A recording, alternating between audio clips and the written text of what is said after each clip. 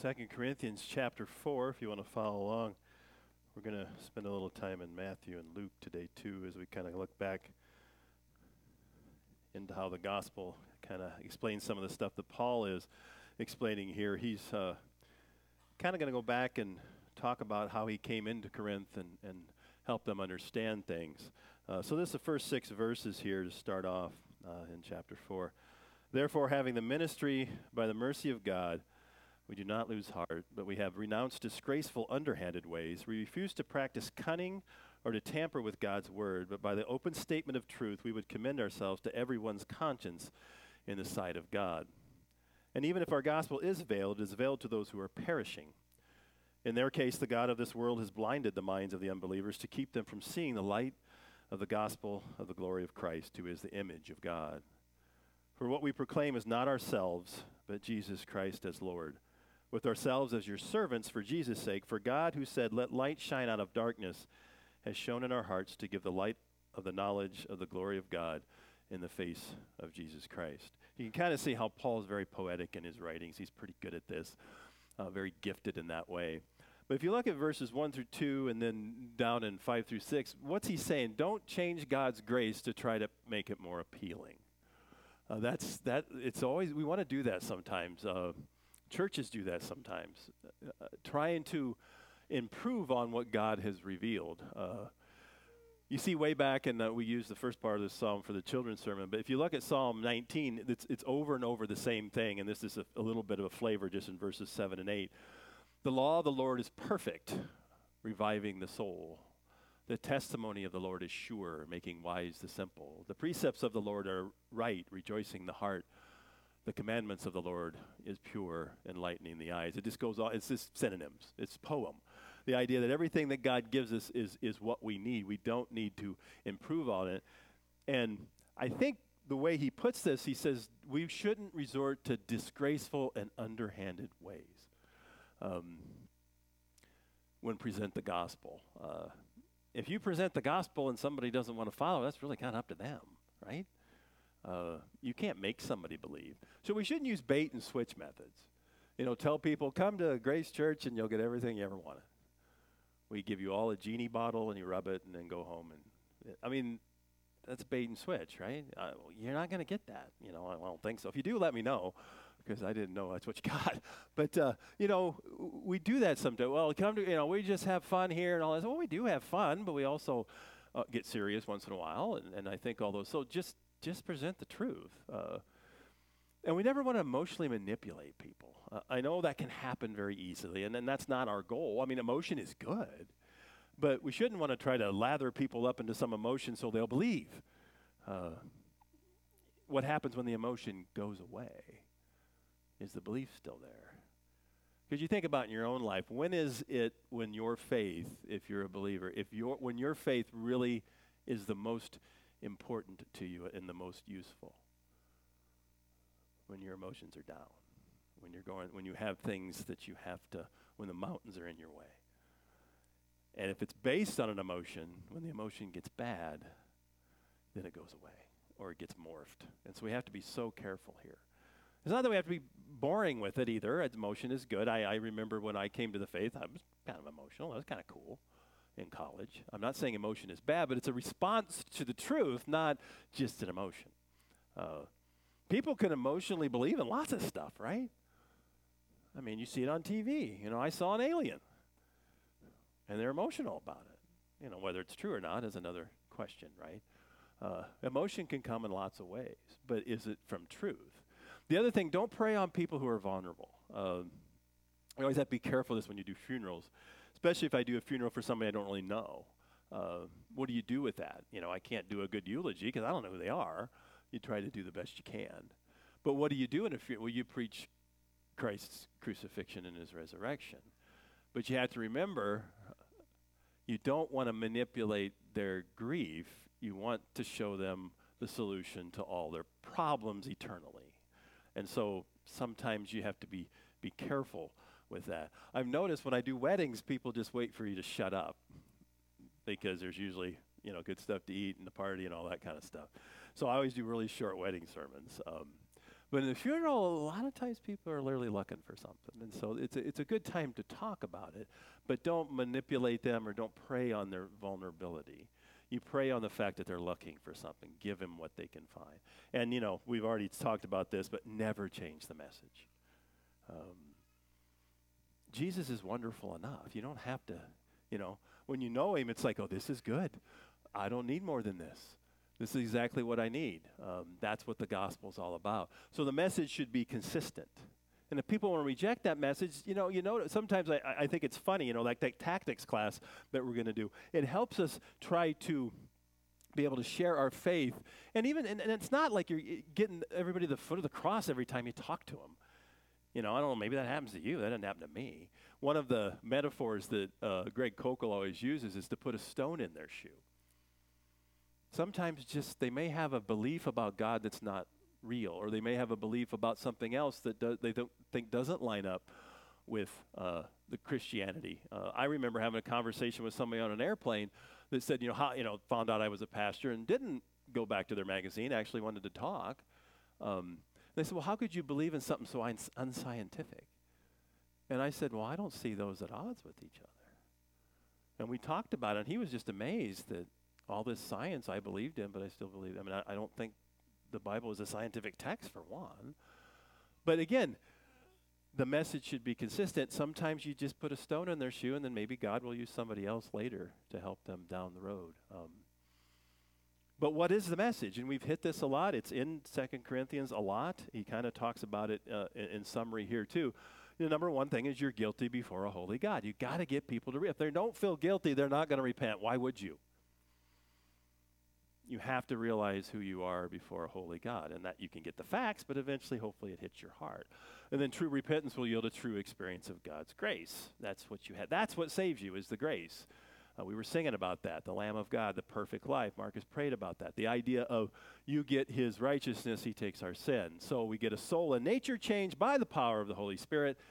Our sins are washed away. We're seen blameless before a holy God. We're a new creation. We'll get that in a couple weeks. And now part of God's family. This is all pretty good. So why would we want to improve on this stuff? What are you going to improve there? There's nothing to improve. This is exactly what you were brought into the world for, is to follow this and get in a connection with the holy God that created you. And those who would truly experience God's saving grace will strive to live a life of obedience. We see this in 1 John 3. No one born of God makes a practice of sinning,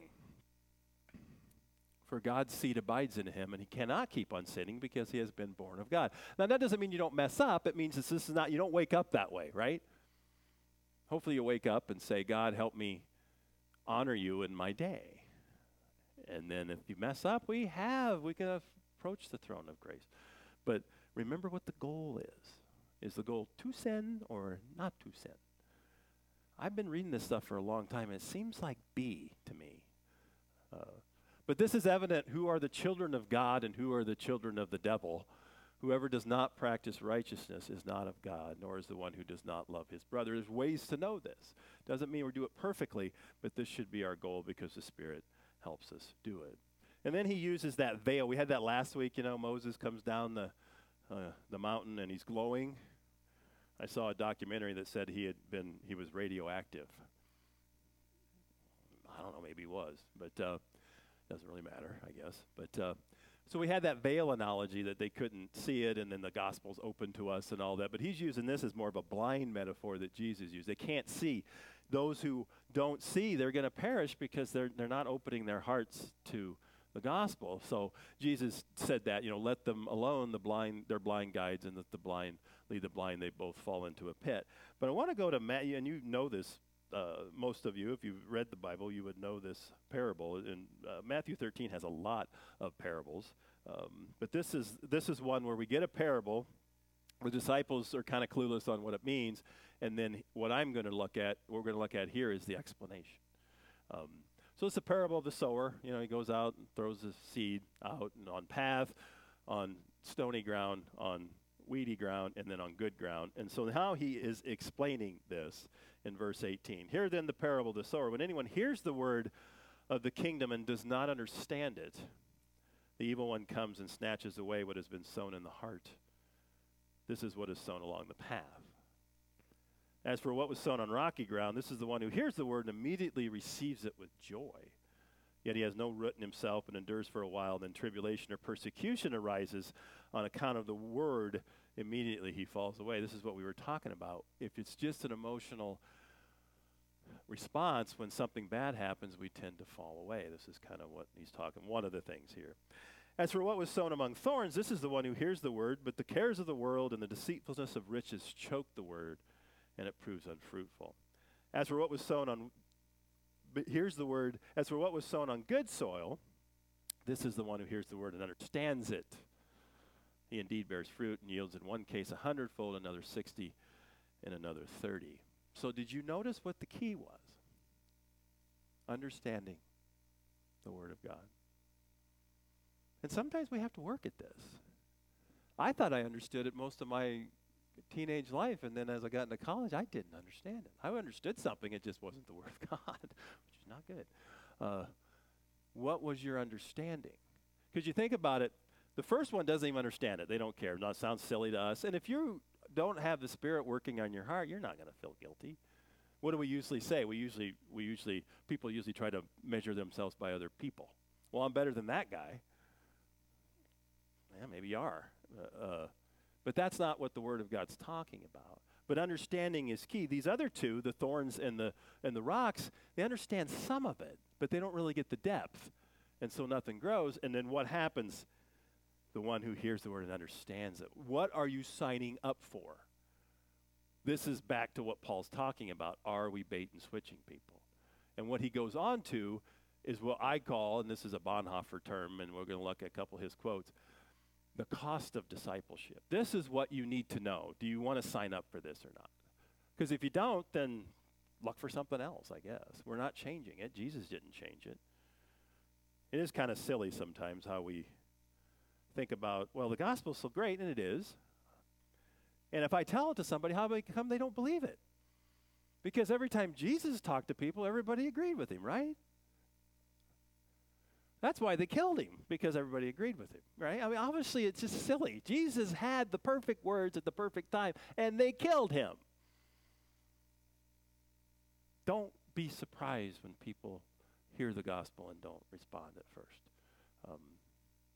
So, verse 7, but we have this treasure in jars of clay to show that the surpassing power belongs to God and not to us. We are afflicted in every way, but not crushed.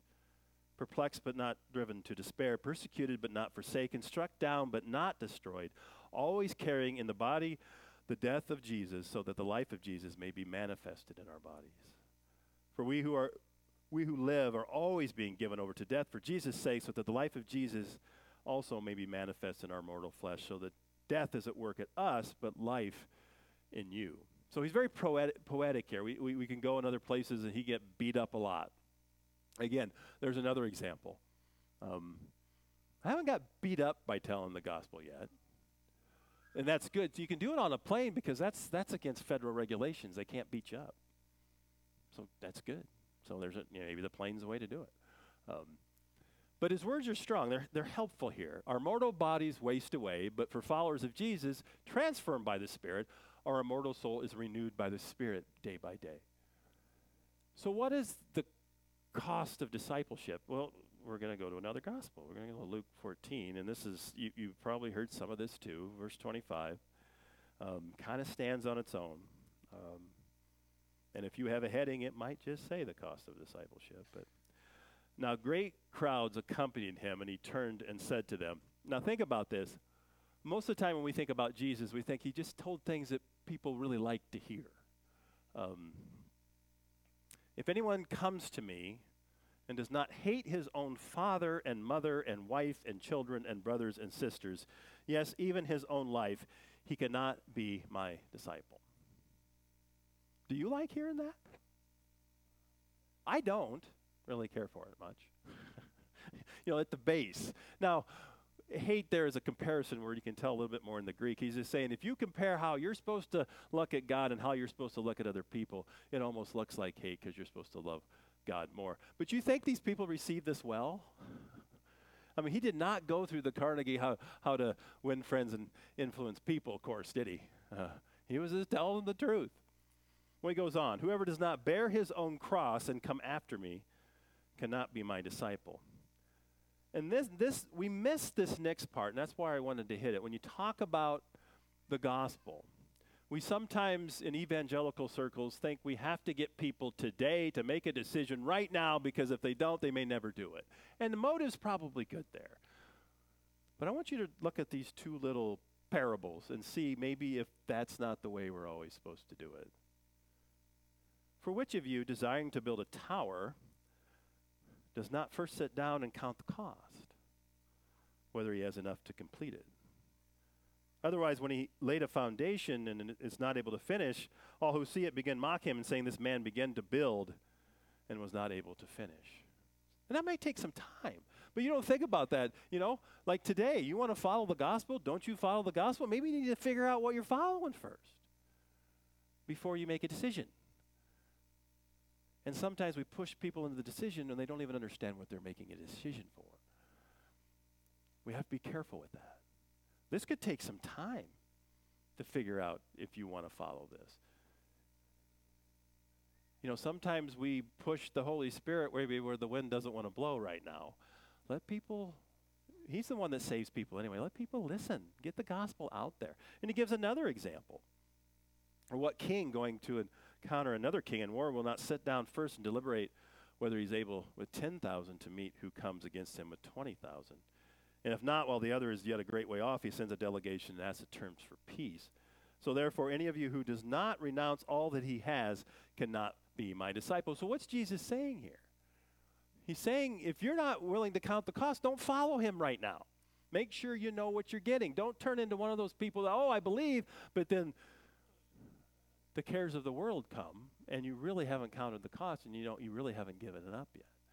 That happens a lot. The Southern Baptists call that the backslider rate. You guys ever heard of that? Nice statistic. This is when you have a decision time, they come forward, they give their life to Christ. You know what the backslider rate now is in most Southern Baptist churches? It's over 90%. That those people you cannot find in worship acting like disciples, most of them it doesn't work. Why? Because they really haven't counted the cost, I don't think. They haven't followed what's here. Now, if somebody comes to you and said, I've thought it through, I know I have to renounce my whole life, I've looked at it, I want to follow Jesus, you don't say, no, let's wait a while. No, go ahead, go for it, That's fine. Somebody probably has already been working on them. But this is the cost of discipleship. This is what we have to remember. And we have to remember that the cross is not the end to an otherwise happy life. But it means that it meets us at the beginning of our connection to Jesus and remains to give us true joy.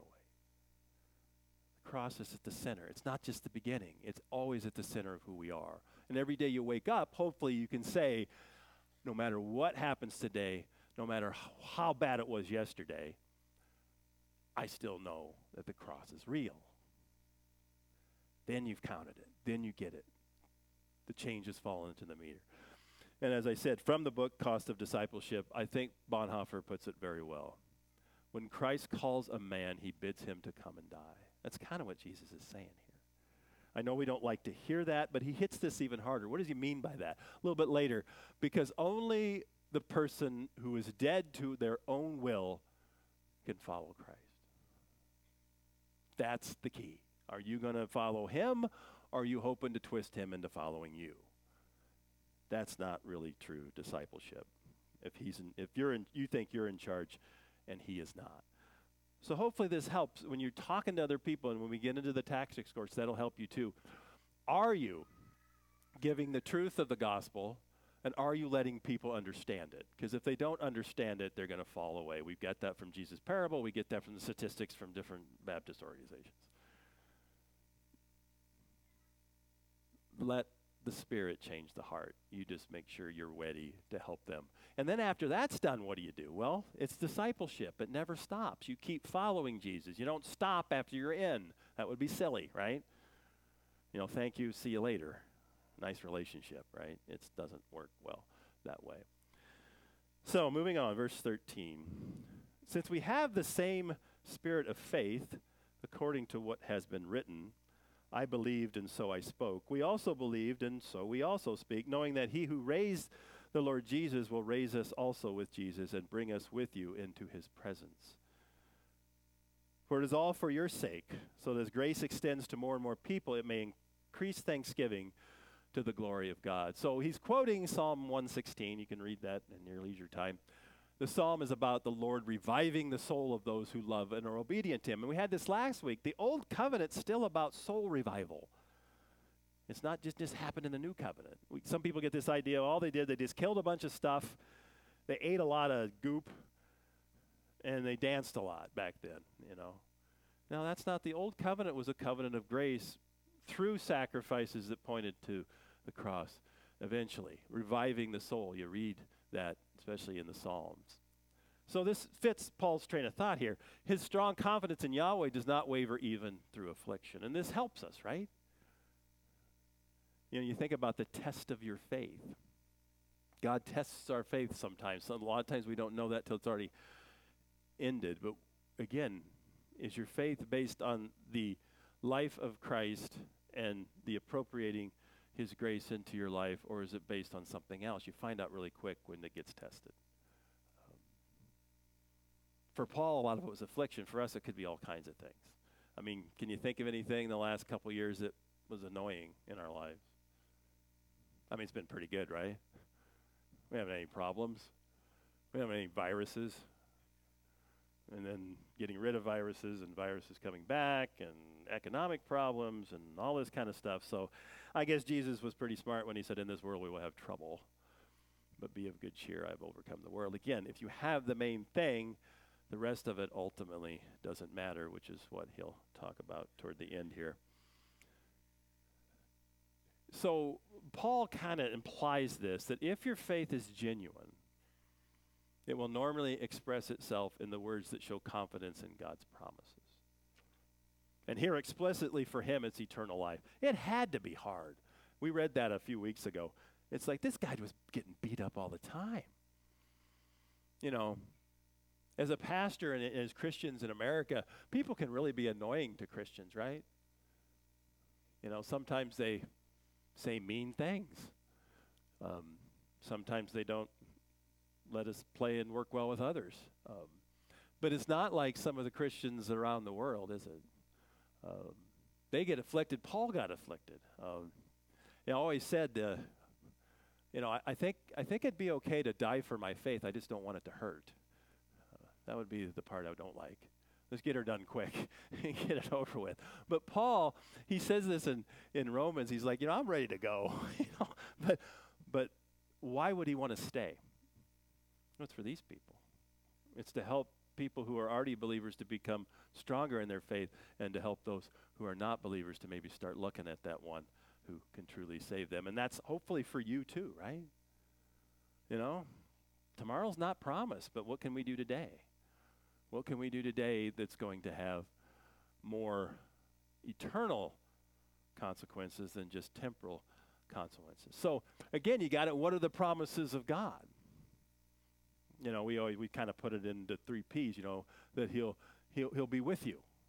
Power of the Spirit, being able to call him Father, all those kinds of stuff. When you go through bad times, he comes with you, the Comforter, all those kinds of stuff. Provision, he gives us what we need. You know, we have that in the middle of that disciples' prayer. Give us this day our daily bread. Which doesn't mean just sandwiches, right? Although that's nice. It means provision for our lives. And I think that probably has more to do than just with physical things, but our spiritual health too, because Jesus did say that he was the bread of life, right? So there's probably more to it than just the physical. So presence, which you get and you get that anyway. I mean, the rain falls on the just and the unjust. And then protection. Well, protection from what? Evil. That's the end of the disciples' prayer. But deliver us from evil. Because as we've said, you can't fight evil on your own. You can try, but I think the devil's just going to laugh at you. But with the Spirit, we can do that. So that's the promises which point to what? Eternal life. He starts now, and it ends. Well, when does eternal life end? Well, that's kind of a category error, isn't it? That's why it's called eternal.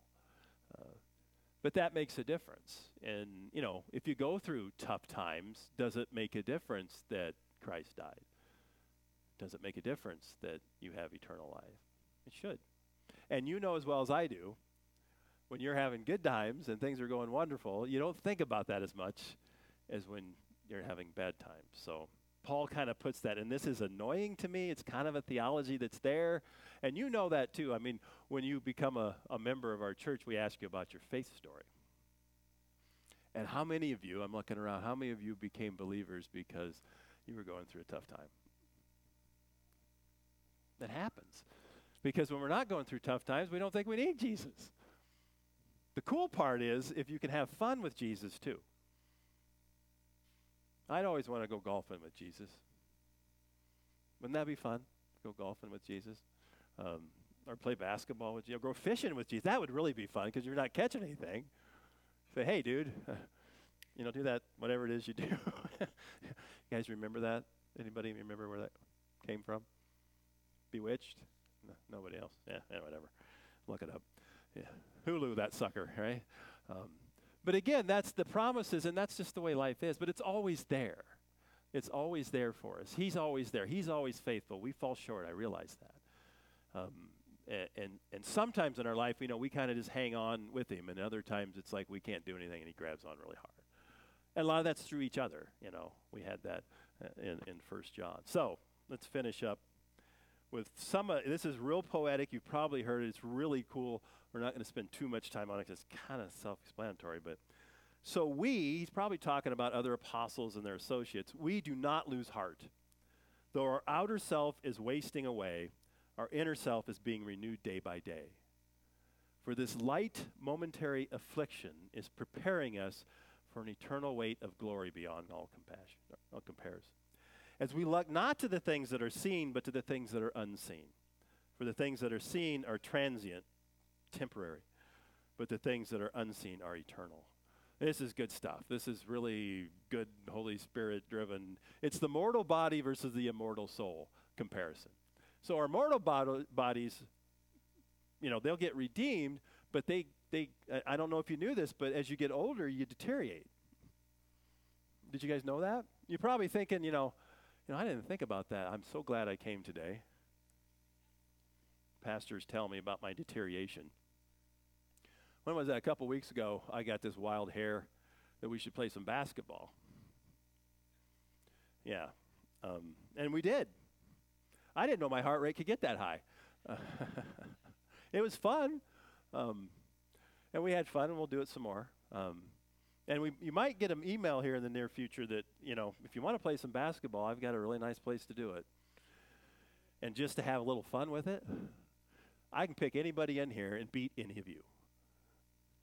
Maybe. Challenge accepted. You should have a 2-on-2 tournament. But you do that. It's like, 20 years ago when I was playing down the Y in Des Moines, or 25 years ago, my heart rate didn't go up that high. What is going on? It doesn't take long to realize that, but it doesn't mean we can't have fun with it, But do you ever think that your soul maybe is young? How old is your soul? Well, I suppose my soul's around 57, because I assume it got created the same time the body did. But it doesn't get any older. Isn't that kind of cool? So maybe we should have a soul basketball tournament. I don't know how that would work. Then I'd really rip you guys, wouldn't I? It would be really fun. I wouldn't even probably need another person. But think about that. That's who you are. You are a body-soul combination. That's how it was meant to be. Adam and Eve in the garden, supposed to be there, and then they mess up. And what did they say? They say that you will surely die. That's talking about the physical part. That when a soul is created, it never gets uncreated in the Bible, even at the great white throne judgment. This is kind of scientific, isn't it? You got the relativity. The energy is never increased or decreased, but just changes form. It's just kind of the same thing here. So your soul, think about that. Your soul it doesn't really age. Because if it's eternal, it's the same age now, mathematically, as it's going to be in 100 billion years from now. Isn't that cool? It's hard for us to get, and I know what you're thinking. It's like, it's hard. But this is cool stuff. He's asking us to maybe open our minds a little bit that this world is not the only world, and it wasn't the one that was meant to be in the first place. This is the transient world. As C.S. Lewis said, if you feel like in your life that this world doesn't offer what you think you should have, it may be that you were made for another world. And that's kind of what he's saying here. So, verse 17 is short, it's pithy, it's precise, but it's wonderful. Paul calls this life, with all its trials and sufferings, and he had all kinds of those, a lot of persecution and spreading. He calls it light momentary affliction. Now, if I called it that, you'd say, well, he just doesn't understand.